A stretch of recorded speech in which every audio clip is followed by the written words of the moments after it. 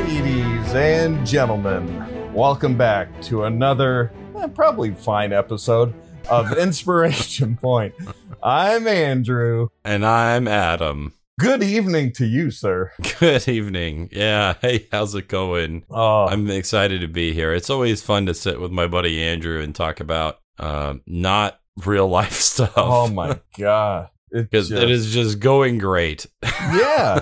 You know, before this, before we hit the record button, we were just talking about the nonsense that the real world has become. And yeah. And not the kind of nonsense we like, because we're definitely connoisseurs, you might say, of nonsense. Yeah. Most people that are in the D&D, they show up for the nonsense. It is a good time. Or the nonsense shows up for them. Yeah. You know, we provide advice that sounds sensical, but it's all to enhance the nonsense experience, the escape, you might say. I hope my advice hasn't sounded too sensical. I've been actively trying to avoid that. Yeah. Yeah. You know, when life gets you down, just be an elf, you know, or a half orc, or there you go. A raisin. I don't know, whatever that you're into. A California raisin. They the got California raisins. They can like walk around. 6th edition D&D. Yeah. You know, 5th Ed had, what did they have? Like the Tortle package. And that's right, the Tortle package, because they were like, whatever, they'll buy it. Yeah. And then 6th Ed will just be the California raisin package. They'll be like, oh, you don't like our race class restrictions, do you? Fine, do whatever you want. Let's see if we care. You're a California raisin now. I don't know. Because magic. It's also funny, like on Baldur's Gate 3, you can make a female character and give her a beard, but don't you try to make an elf with a beard. That would not be realistic. It's because it's not canon. Yeah, I mean, I get the desire to like put a beard on a woman or give a man makeup. Like, fine, it's 2020. I get it. You know, go crazy. Right. But okay, but elf on a beard, that's where we draw the line. Elf on a beard. You said elf on a beard. I did say elf on a beard. Because the beard is the primary in I think that I just gave situation. Away the proportion of the beard that I was desiring. That's true. Holy smokes. Look at the elf on that beard. Look at the... That is... Woo! Ishtik. I'm going to start calling everyone Ishtik now. Is that... That's what Lae'zel calls everyone. Oh. I'm pretty sure it means idiot, but I don't... It's all about, you know, in keeping with our conversation from last week, it's all about context, right? Yeah, context. It's all about context. Text, subtext, and context. Does it sound like she means, oh, you're a nice guy when she says ishtik? No, it doesn't. She's making a point. That's right. But anyway, so I enjoyed that you put the outtake on Facebook too. That was nice. Yeah, I've been trying to, you know, get the word out a little bit. And I don't know that you've met her, but Nord's old marketing manager, Megan, I was talking to her a bit about some things that we might be able to do to sort of better market the show and stuff. And one of the things she said was put up an image on Facebook and Instagram that basically has like a 30-second audio clip that just kind of gives people a little taste of what they could expect in the show. And I was like... And a amuse-bouche, you might say. Yes, an amuse-bouche. That's very, very cultured. Although perhaps in this case, an amuse-oreille. That means ear instead of mouth. I'm glad you explained that, because otherwise I'd have been like, sure. I'm thinking in French again, because I'm like considering just selling bread for my life. Oh, I thought you were going to say you're considering moving to France, because that's probably not the worst idea. Maybe. I do kind of miss it, to be honest. Whoa. France is a beautiful country, and they love D&D over there, by the way. Oh, really? Oh, yeah. I still have a couple of French books that I bought when I was over there. And, I mean, literally people live in and around castles. Oh, that's true. I saw, like, a D&D themed bar in one of the towns I lived in. Like, it was crazy. That sounds awesome. Yeah, man. It was It was pretty metal. I want to go to there. We did go to Paris about 4.5 years ago. Actually, October, it was like 5 years ago, like probably almost to the day now. But yeah, Paris was gorgeous. My wife and I got a padlock and put our initials on it, kind of how you carve them on a tree with the heart and stuff. And we put the padlock on one of the bridges over by Notre Dame. So that was a lot of fun. Really romantic. Got to see Notre Dame before it was engulfed in flame. Notre Dame. Oh my God. What a freaking tragedy that was. Can I just point out how irritated I am that the college is called Notre Dame? You know, like they don't have a French department that tells them how that's pronounced. I always wondered, like, you always hear everyone say Notre Dame, and I knew about the actual cathedral, so I was like, are we pronouncing it wrong? Everybody's been saying it this way, so they say it as if this is correct. But I thought that was a smart college, but apparently they're dumb. I don't know. I might have to cut that. But all the Notre Dame, all the fighting Irish, they're about to find us. Irish. You know what? I welcome it, because then we'd at least have some listeners. I can't even argue with that. That'd be pretty terrific. You know what? Find me and we'll fight. We'll do it to you. And then afterwards, we'll have a Guinness. That sounds like a solid plan. I think so.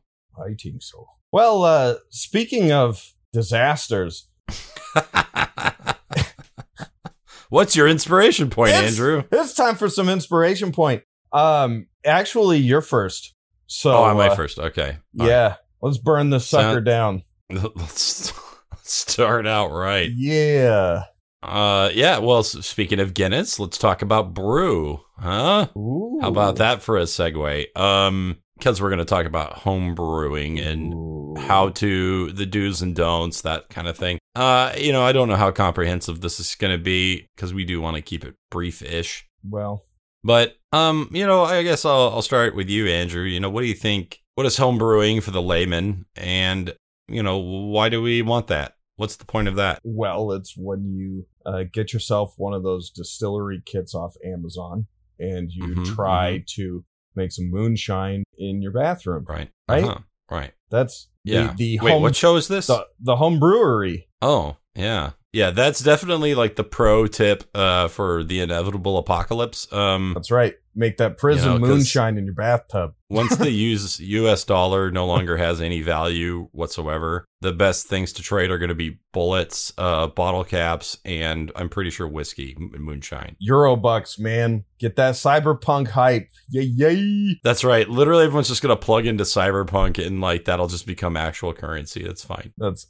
I'm so hyped for that game. But back everyone just opts out of reality. Oh, like, we're done. This place sucks. It's like Ready Player One. Everybody. I'm gonna go to a dystopian future because it's better. Oh. I hate that that's getting more and more believable. We're getting so off track. I'm sorry I derailed. Yeah. So what's the point of homebrewing? Why do I want to do that? The point of homebrewing is because you have irresistible creative compulsions and an inability... It's a disorder, really. Yes. An inability to use stuff other people made because internally you feel like you're being disingenuous and ripping off someone else's work. Am I close? I would say that is definitely a reason. I don't think for me it's the fear of plagiarism. I have no problem with that. Okay. It's not like Gary Gygax came up with Elf, right? Or came up with chess. I mean... He was literally like, what if I took chess and I took a book and I smashed it into a thing? Well, that's pretty much all tabletop game design ever. He had a big, long name for it. I don't even remember what it was called, but it was like 10 words. Yeah, and then his wife was like, his wife said, what if you just called it Dungeons and Dragons? Because that's what it is. She goes, huh. I think you got something there. And that's the story. That's what happened. Dun, dun, dun, dun, dun. So... Yeah, I mean, even D&D itself, I guess you might say, is a homebrew of just other games. It's an amalgamation of other things. Sure. But, no, I think for me, part of it is the desire to not read someone else's content, like to absorb it all and then to possibly misrepresent it. Okay. But it's more of the creative tendency that you brought up in the first place. Yeah. The disorder, the need one has to create. Now, I think we all homebrew to a degree. Like, even if you run, Tyranny of Dragons and you tell everyone that it's in Forgotten Realms and you follow, the point buy system and everything else, you still have to be the person that interprets those rules. Sure. So, I mean, if you play with Andrew, Andrew's going to present it away. If you play with Adam, Adam's going to present it away, and there's going to be some variation there. That's true. I don't know that I would necessarily call that homebrewing, though, at least not in the active sense. No. Because it's just, yeah. I wouldn't either, but I would say that interpretation and that self-injection does exist that is akin to homebrewery. Sure. Right? Like, you can follow the recipe to make beer. It's still going to be a little bit different, right? Yeah. So anyway, for me at least, I guess I can just speak for myself. I want to create something, but creating a whole game system is definitely hard. Yes. Yes, it is. It's much easier to say, okay, I made a special type of elf, so you can pick that or not. Well, and 5e does a nice job of, I think in the DMG, giving you some pretty clear guidelines as far as like, these are the nuts and bolts that go into making a race. So you can homebrew something and plug it right into the game and it'll play along pretty nicely without generally making everything just fundamentally break down. So I'd say some of the easier things to homebrew, to make up. For gamers out there, I would say homebrewing is all like modding. Yes. Right? You're essentially modding a TTRPG to do something a little bit different. And that can be a very drastic thing where you homebrew a whole world. You have a bunch of new rules and systems, and it's very much a hybrid of you and an existing system. Right. Versus another thing where, okay, we're playing D&D 5e. It is what it is. But I added like one or two things. And here's a house rule, right? Yeah. I would also probably factor house rules into homebrewing to an extent. Right. I don't know that I have run into many folks who really, like, if they really sat and thought about it, play D&D like 100% verbatim, rules as written, with zero house rules. Like, yeah. I feel like everyone probably, perhaps even unknowingly, plays using some house rule. Now, we've probably all at some point done some homebrewery and had some of it work out and had some of it not work out. Likely. What are some reasons you think that a homebrewed something? Actually, before that, what are some things we could homebrew? Well, you can homebrew. We already said races, right? That's one thing that would be easy. Races, classes, but classes are very hard. Much harder than races, actually, yeah. Probably the hardest thing, honestly, as far as mechanics go, at least. You could do feats. You could do backgrounds, which are probably the easiest. That'd be easy, yeah. And honestly, I think what most people homebrew that I've heard and seen the most are settings. People will come up with their own places where stories will take place and then just drop D&D's rules right on top of them. So in that way, you have folks homebrewing from a more literary or narrative standpoint and coming up with their own, story beats and things like that, but they leave the mechanics alone. Yeah, so that's a good distinction. There are story options we can do. There's mechanical things we can do. We can change rules. We can add systems.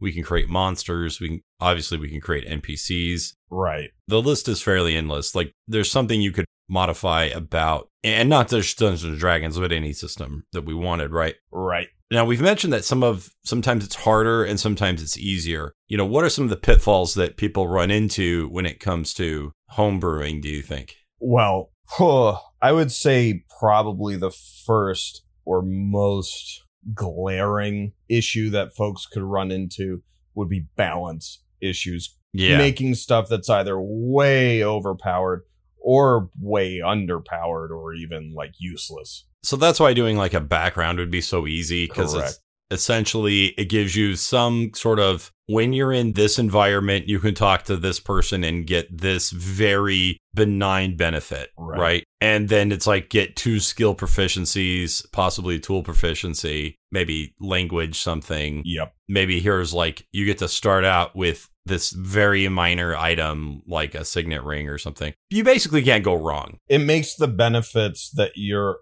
allowed to get from a background very, very clear. Yeah, so I don't think in very many builds out there, the background is like included. Right. Because, I mean, it's basically flavor and style at that point. And I think that's part of the reason why I like them. Yeah. It can inform your character a lot. Doing a race is a little bit harder than that, because now you do have to start thinking about balance a little bit.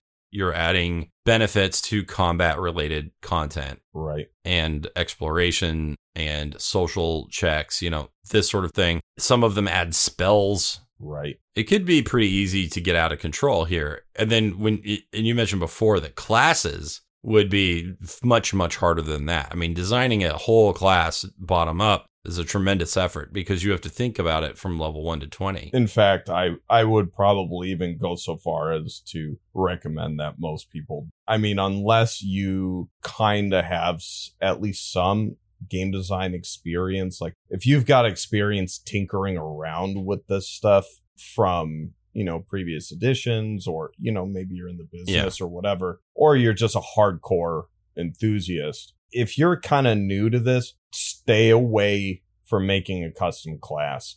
It is real deep. Well, hold on. I'm going to push back on that a little bit.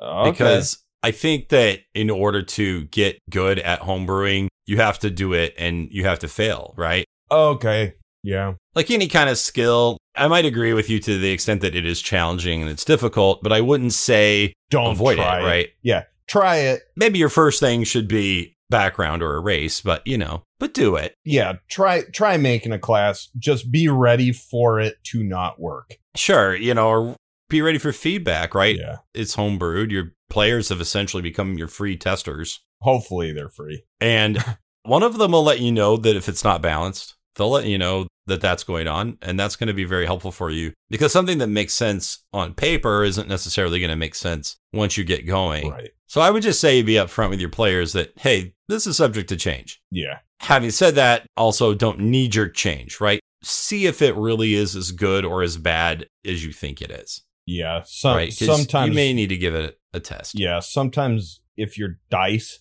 just have a really good or a really bad night, it can make something seem like it's way better or way worse than it really actually is. Sometimes the odds just might be throwing you outlier scenarios the whole night. Exactly. Yeah. We were talking about logical fallacies in class today, so I was thinking about this. It's like you could have one encounter that's just so bad that it gives you the wrong data points, right? Like your average roll was like 3 points lower than you expected. Oof. And the dice had nothing to do with your experience. The other thing could be your DM set up or you set up, since if you're homebrewing, you're probably the DM, although maybe not always, but maybe you set up a combat where everything was on a flat ground and everyone fought in a big box. That's different if you get to play with elevation or weather conditions or exploding barrels or pitfalls into lava, all that fun Andrew stuff. Yeah. Give me something I can chuck a dude off. Stuff. Exactly. Yeah. So those conditions change. And so one piece of advice I would say, if you're interested in homebrewing anything, is, we want to try to achieve balance. That's one of the main goals. And one way to test that is to say, is this objectively better in most scenarios? Like, let's compare it to the other classes or subclass features.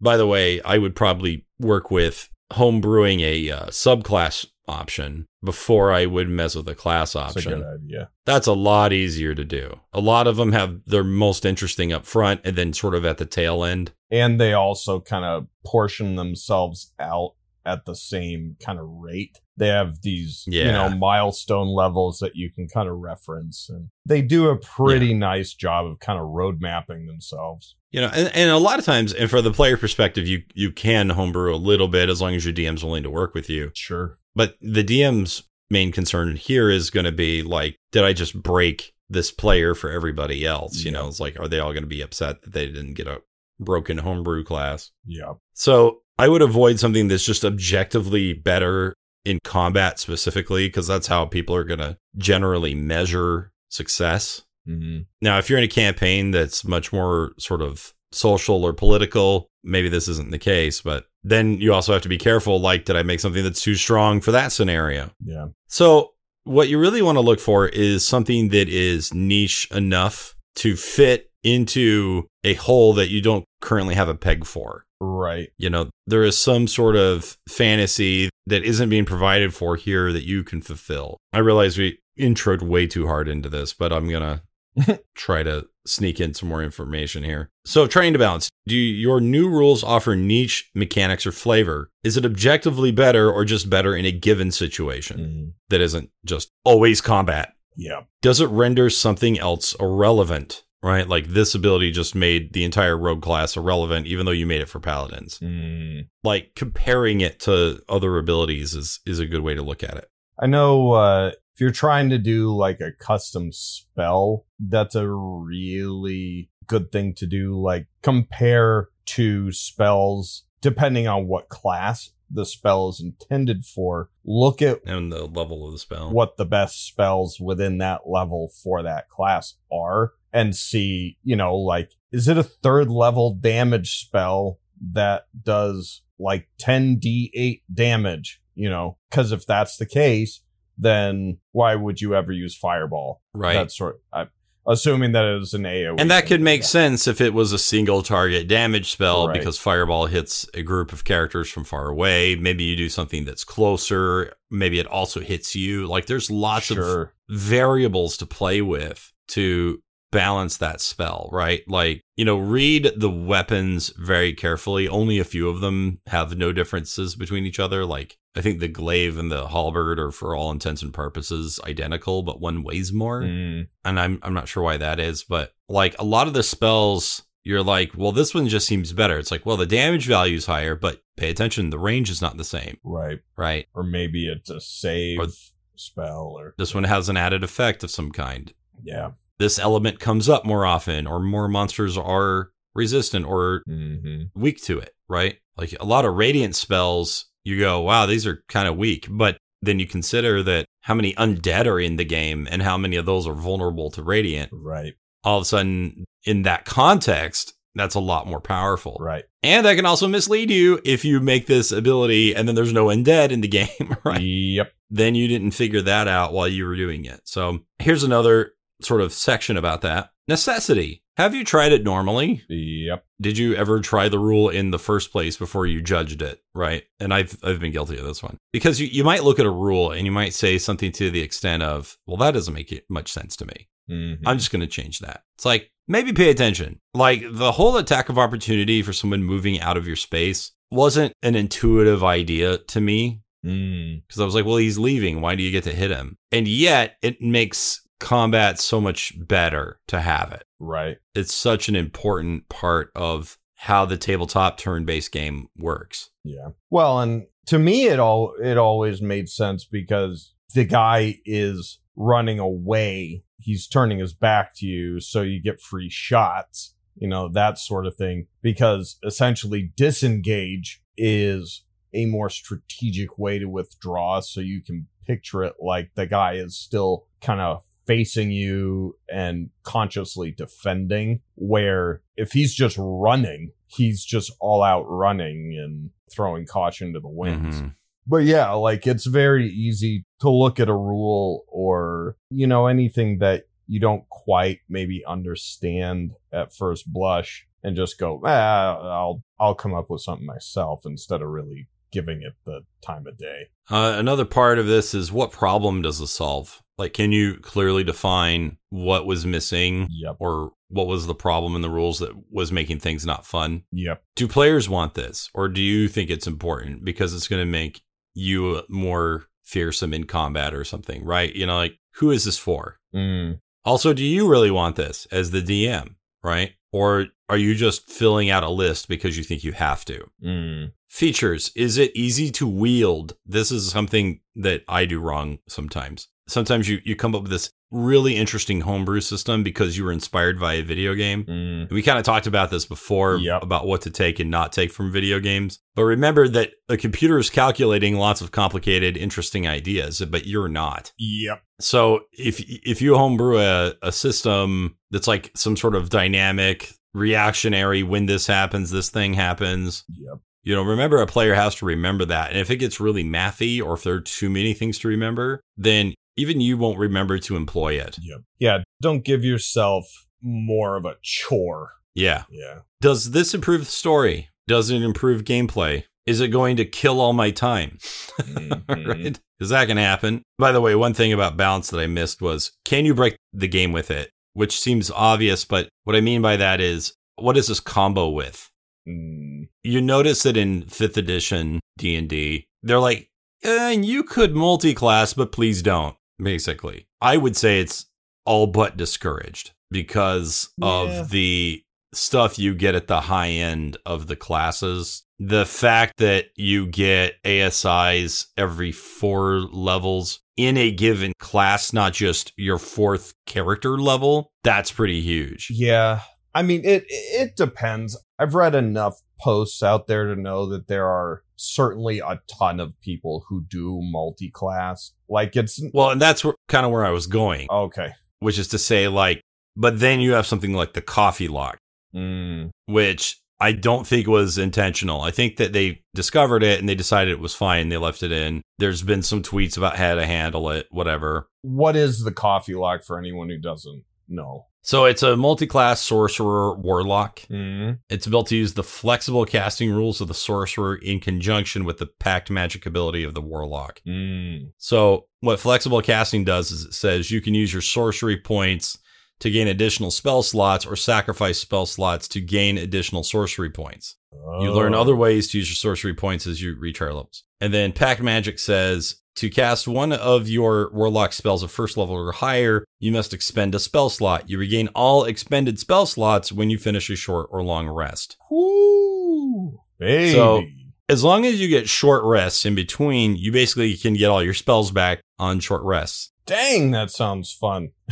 So that's a really strong combo. And then, of course, they're both classes that run off of charisma. So that's great. Wow. Holy moly. It's pretty insane. Now, it doesn't matter at all if you play in a campaign where there's like always one encounter and then that's the one encounter that happens for the day, then coffee lock is irrelevant. But if you're doing a typical dungeon crawl with short rests in between combats, then it's kind of a big deal. Oh, shoot. Right? I mean, I can imagine if one of us in our party in the campaign you ran in the last chapter, we had like 3 or 4 sessions where it all happened in one day and there were like no long rests and there were a few short rests. If that character would have been really in strong. That game, oh my God, what an asset. Yeah, it'd be huge. Yeah. So this is also where homebrew rules can come in, or house rules that we talk about. And I would try to say, get these out before the game begins. Like, don't reaction. I'm now house ruling that because that's a jerk move.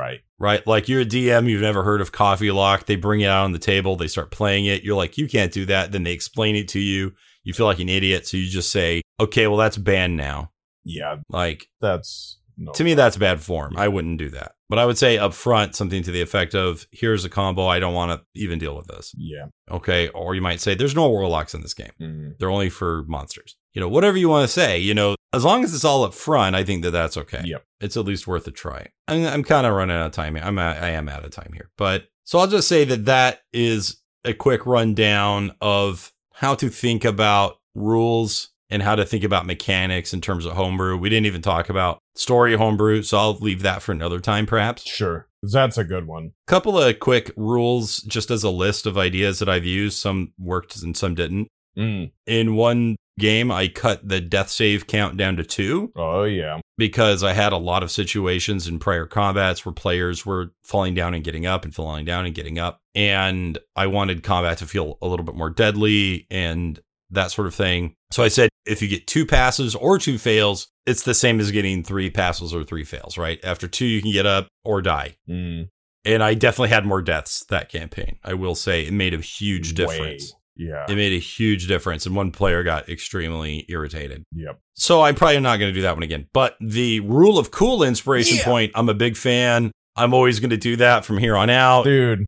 Right? Instead of just giving you the reroll or advantage on the roll, you get to basically cheat and do some BS as long as it's fun and cool. That's a good time. It's just been used to great effect, too. Another thing I've done is just not having low-level material components at all because I just don't want to think about it or track it. I've done games where we just don't think about travel expenses because I didn't care. I think ammo's kind of that way, too, like arrows. Yeah, I think a lot of people homebrew out ammunition, right? Maybe not magical ammunition if you have some, but... Right. Mundane stuff, though, yeah. Like, who wants to be the DM that's, like, tracking somebody's arrows? And frankly, who wants to be the player that's doing it, too? Who has the time? Who has the time, right? Who cares? And even in video games, they, like, don't track it hardly anymore, right. At least in RPGs. I've had some games where I give everybody, like, a feat in the beginning. One time I just did racial feats because they're a little bit more minor. As long as everyone gets one, I think it's fine. Yeah. I've also done some alteration to the way that your race ability scores work, where I tied 1 point to race, 1 point to class, and 1 point to background. Yeah.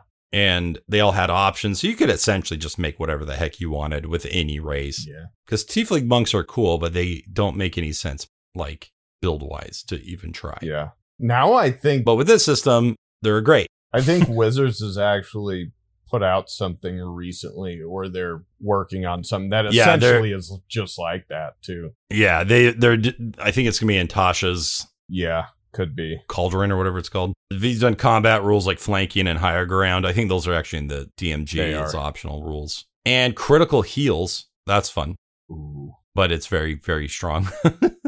But basically, you just roll a 20, and if you roll 20, then you get a critical heal. That's super cool. It's cool. Okay, so I'll go ahead and stop there because I've gone over. What is your inspiration point? All right. My inspiration point is passive power. So something that we were talking a bit about yesterday, and something that really stuck with me is how one of the things that makes characters in general, like even when we watch a TV show and stuff like that, one of the things that makes a character feel really cool to us, one of the things we really like to see, is a character who is very competent at what they do. They know their business. They know what they're about. They're good at what they do. And they just seem like a natural at whatever that thing is. And this kind of leans into the idea of, in 5th ed, there's passive perception, which basically, for anyone who hasn't really looked at that part of the game, your passive perception is 10 plus your character's wisdom modifier, proficiency bonus if you're trained in it, and any other relevant modifiers. So the idea being that your DM... You basically always roll a 10. Yeah, your DM should be aware of what everyone's passive perception score is. And if you walk into an area, this is the kind of stuff that you would just reflexively notice. Like if you're an observant person and you walk into a room, you're not necessarily looking for stuff. You just kind of notice things. And that's what passive perception really kind of covers. And what's nice about that is if used well, it can really keep things moving along, because at the very least, your GM knows, okay, this guy is always going to pick up on at least this kind of basic surface level stuff, because his character's really sharp and he would notice things that, stand out a bit. So that led me to thinking, okay, that's pretty cool. If I'm that character who has that kind of high perception ability and I walk into a room and I'm able to pick up on this stuff, that makes me feel really capable and like I just am pretty cool. Yeah. So that got me thinking about where else this could apply. So I came up with this. It's a little system that you could use to basically allow passives for other stuff. And what I'm looking at are actually the main 6 abilities. So strength, dexterity, constitution, intelligence, wisdom, and charisma. So to make sure that we have, basically defined what these things cover, strength comes down to physically exerting yourself upon something else or withstanding physical exertion upon yourself. Dexterity being deft movement, speed, flexibility, or manual dexterity, doing delicate things with your hands. Constitution is basically your degree of health. Intelligence is your ability to retain information and use logic. Wisdom is your awareness, common sense, and kind of just gut level instinct. And charisma is your ability to leverage your personality when interacting with others in order to achieve a certain goal. So those are the realms that the main 6 ability scores cover. In 5th ed, they basically list out what DCs are considered easy to extremely difficult. These are all from a perspective of someone who is considered to have average scores, no proficiencies, nothing like that. Easy is considered a DC 5, or very easy is DC 5. Easy is DC 10. Moderate or medium is DC 15. Hard is 20. Very hard is 25. And nearly impossible is 30. The idea being, if you have a level 1 character who's trying to... Well, you literally couldn't get 30. Right. Or even 25. Exactly. For that matter. Yeah. So... Like, even if you had 18 strength, if you had no proficiency and you rolled a 20, you wouldn't get it. Yeah, exactly. So here's what I basically came up with is, first things first, you need to look at the stats that you have save proficiency with. Most characters or classes, I think, start with save proficiency in 2 of the 6, right? Yes. Yeah. You get 2 of them, I believe, for every class. Yeah. Cool. So you look at those stats, and from there, if a character has a 16 in those stats, they acquire passive relating to that stat, which means on checks that are DC 5 or less, that character just automatically succeeds on those kinds of things. Mm-hmm. Then, if you... Yeah, I don't think you should ever call for a DC 5. Right. Like, that's just a waste of time. I think those are potentially situations where it's like, we just want to see if you'd crit fail or something like that. But I've heard enough people do that to know that it's a thing. I've seen it a lot too. I don't like it. Yeah. I think is what I'm saying. Like DC 5. I can agree with that. No, you just do it.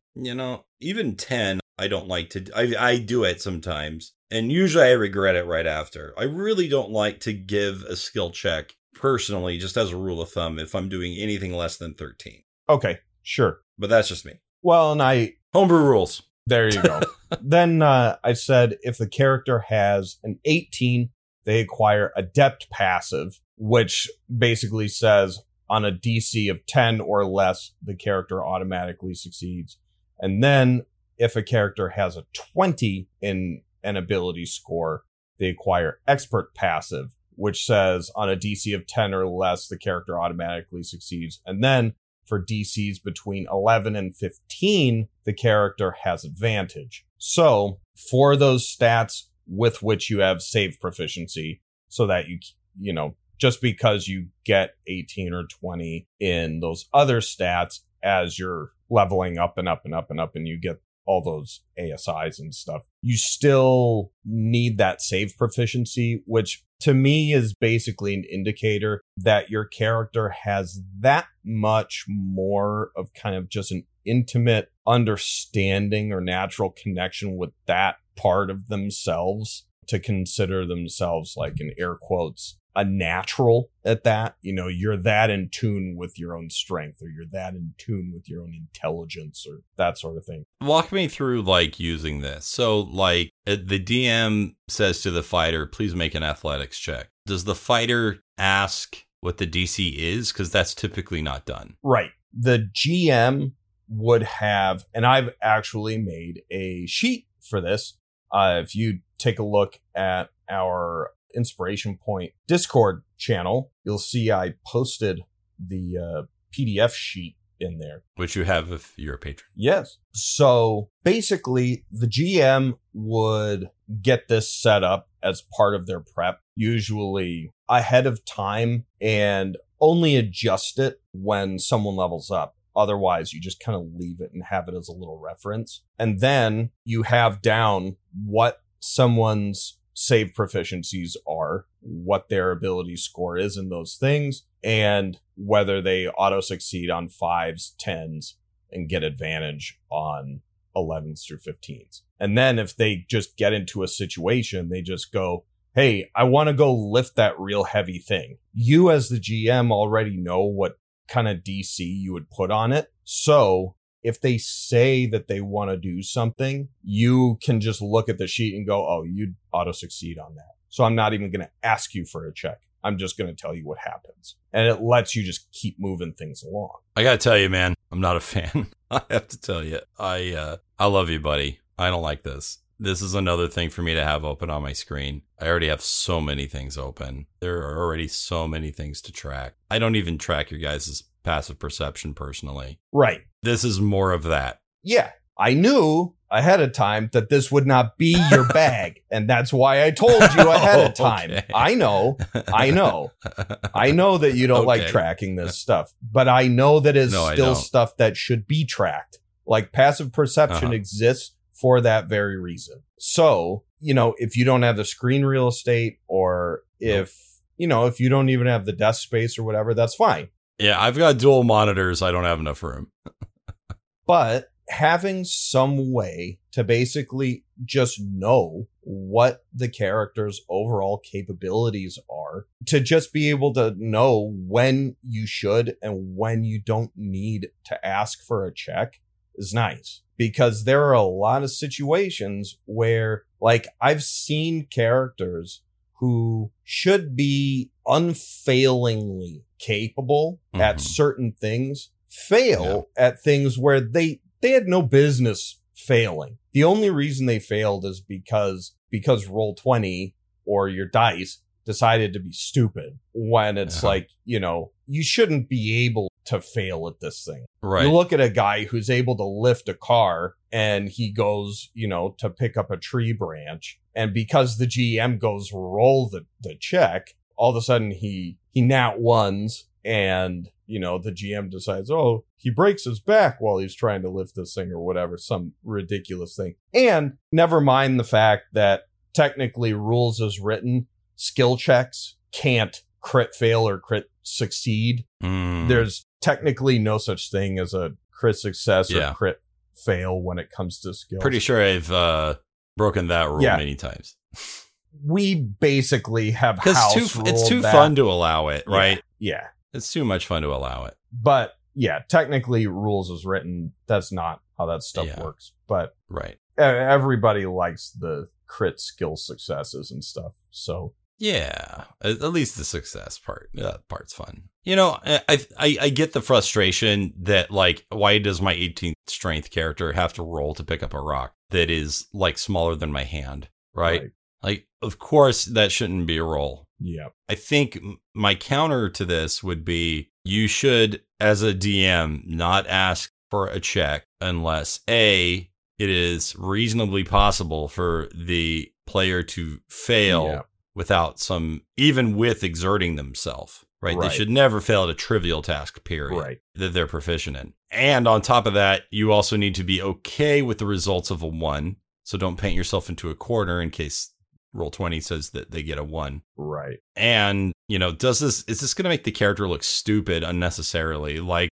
avoid that kind of thing. Yeah. Again, my rule is if the DC is less than 13, I don't ask. Yeah. Unless I know it's something that they can't do. Like when it comes to your cleric, I'm not going to ask for less than a 13 insight check. I'm just not going to ask. Right. Yeah. Because to me, that is the reasonable passive perception without having to track literally as I'm looking at this thing. I mean, you've got 6 bars per character in each, or 6 rows and 5 columns. So that's 30 numbers per character that I reference. Well, those are only there to be able to have a spot to fill in what you need. It's not actually intended that you fill out everything. Oh, so you only do like 1 or 2 or something? Yeah, or? you only fill in the ones that the character has save proficiency in. Oh, okay. So it's like 2 per thing. Mm-hmm. And then as far as the columns go, the column's the same all the way down. So if you see something filled in that first column, they auto succeed on 5s or they auto succeed on 10s.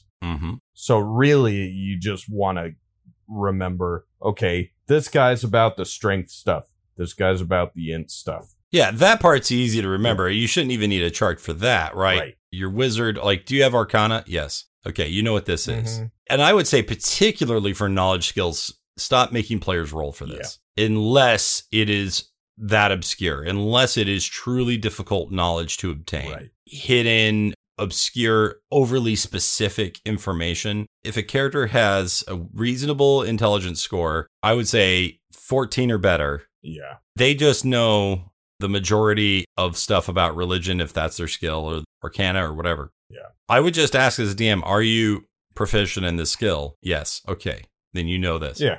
But if my DC was like, I don't know if he should know this or not. If I'm on the fence, that's a good time to ask for a roll. Right. And a 1 could still be, or a failure of some kind, wouldn't be, nothing about this. It should be, here is still like something you get from it. Mm-hmm. You know that where it's vaguely from, but you don't know the full meaning, right? You don't get the extra thing. Well, and regardless of whether or not you use this little system or some variant thereof, basically letting a character automatically succeed on things that they should be good at makes a player and makes the character feel great. It makes them feel powerful. It makes them feel capable, and it gels with who they are. You get to know that this is the guy you come to when you need heavy lifting done. This is the guy you go to when you need to know something, or, you get to understand these people as experts in their field, and they are reliable experts. It's not like, this guy's gonna try to lift this thing that should not be a big deal, but his back goes out. Yeah, because then the wizard never even tried, so the wizard doesn't look foolish. Right. But the fighter, who should reasonably not have had to make a roll in the first place, has to. But I would still have that fighter make a roll if it is beyond their normal capability, or if they have to do it under pressure. Yes. And of some kind. Like, there are right times to call for checks. I think, again, for me, the main takeaway is stop frivolously asking for checks to buy yourself time to think or to find opportunities to embarrass your players. Yeah. Well, and I think that there are a lot of GMs out there who, especially new ones, though not always, anyone can fall into, any kind of habit, but there can be this natural instinct to basically ask for a check anytime a player wants to do anything. I want to blank. Okay, what kind of check would that be? I want to blank. Okay, what kind of check would that be? And I think new GMs especially can easily fall into that, where that is just their natural response to their players. I try to do want anything. To do a thing. Oh, I'm supposed to ask for a check. You don't have to. Not all the time. You don't always have to. Yeah. In fact, it is overdone. Yes.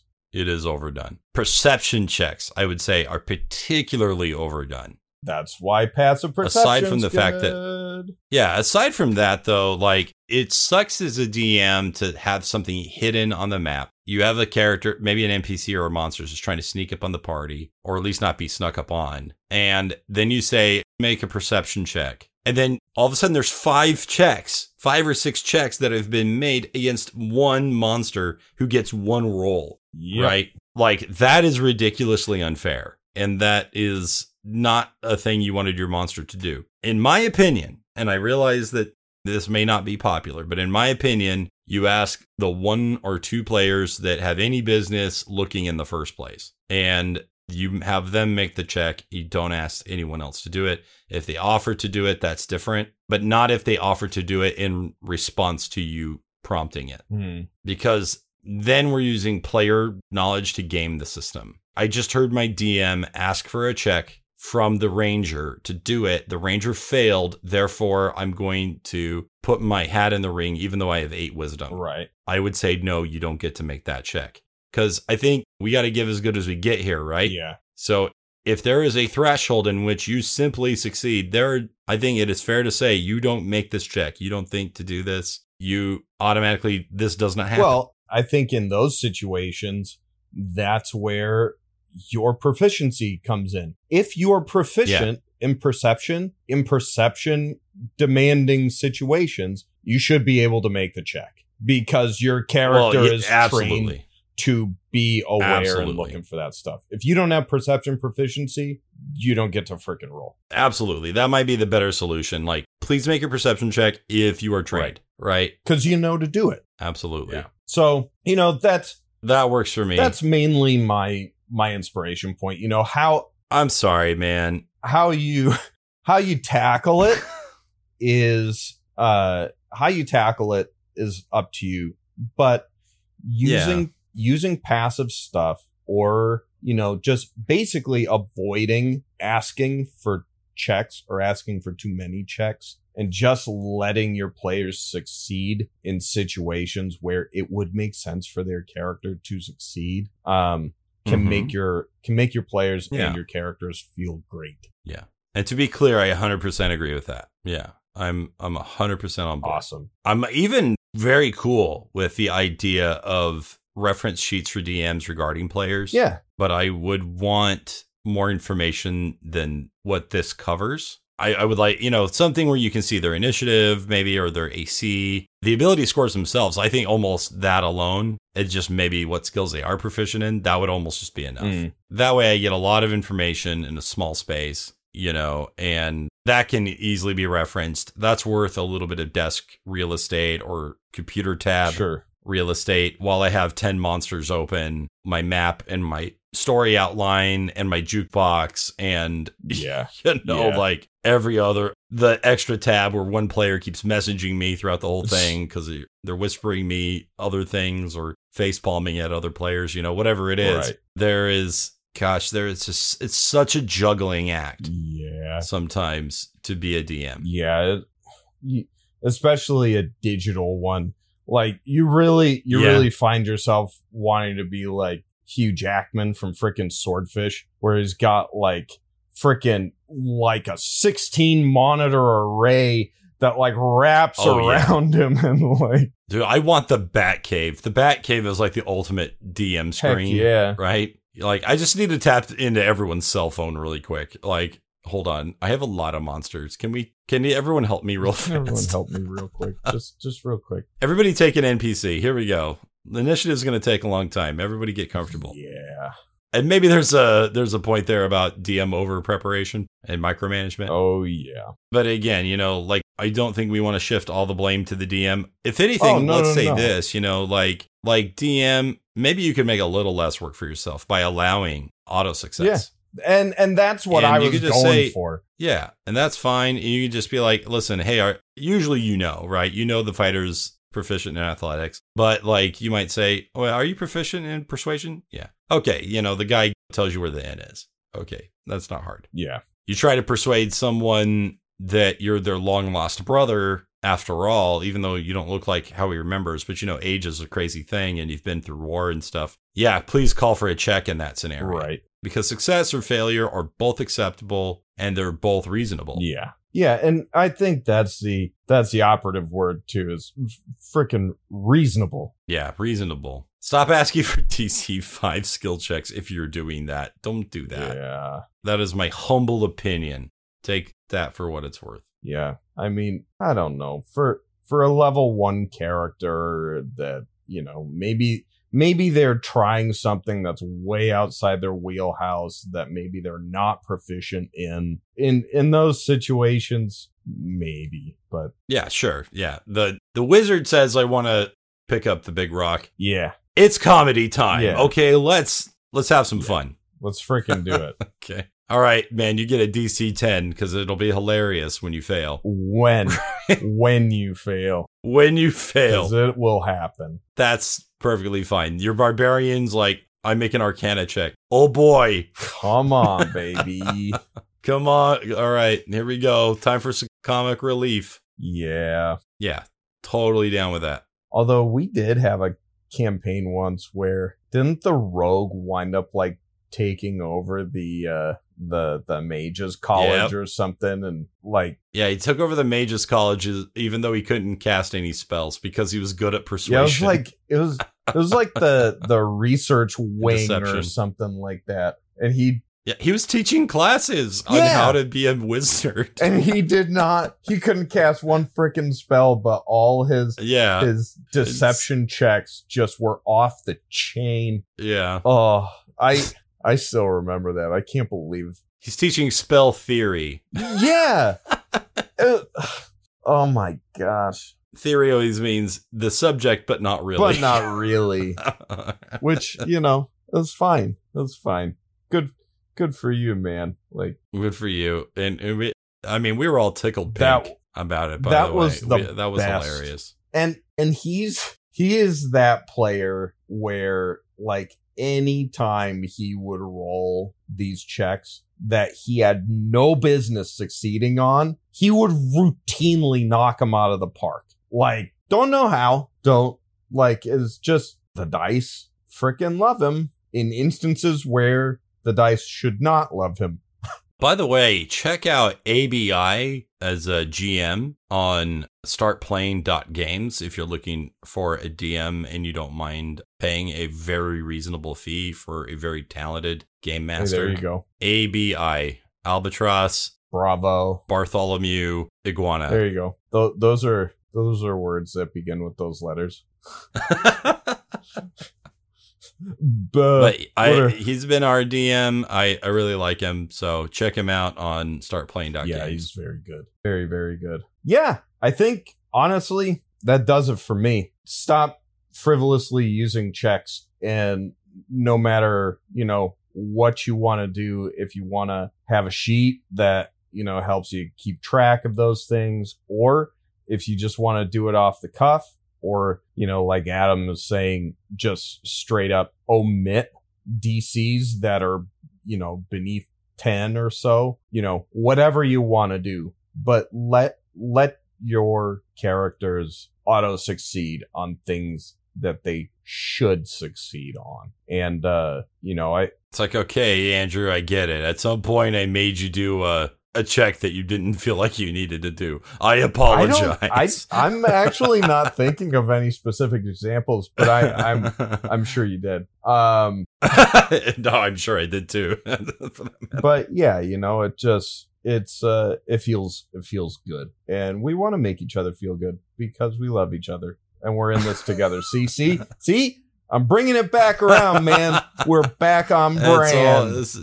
The secret ingredient is love. That's right. Andrew and I just want to make each other feel good. That's right. I was watching Boston Legal some more with my wife last night. Oh boy. And Alan Shore, and that's our whole thing, by the way. Yes, it totally freaking flamingos, baby. Yeah, that's right. They were sitting out on the balcony and they're wearing their spa bathrobes over their suits. Like you could see their ties between the folds of the bathrobe, and they're sitting outside just just being the best of buddies. And it just warmed every cockle I have. Warming the cockles of your heart. So good. So good. I love that show. It's really good. So our official recommendation is to go back in time and watch Boston Legal, starring James. I couldn't only think of their character names. William Shatner and James Spader. That's right. And they are freaking terrific. And there's a lot of other great actors who show up in it too. Like Candice Bergen is big on there, and Betty White, Renee Auberjonois, rest in peace. Yep, from Star Trek. Yeah. All kinds of fun. And also the chef from Little Mermaid. Did you know that? Who? Renee Auberjonois. He was the voice actor for the chef on the cartoon The Little Mermaid. You know, Le Poisson. That guy? Renee Auberjonois. How about that? Odo from Star Trek was the fish chef. Man, See, now I feel like I've gotten you back for Predator the musical, right? I feel like we're even now. You'll never be even with me for that. Never gonna happen.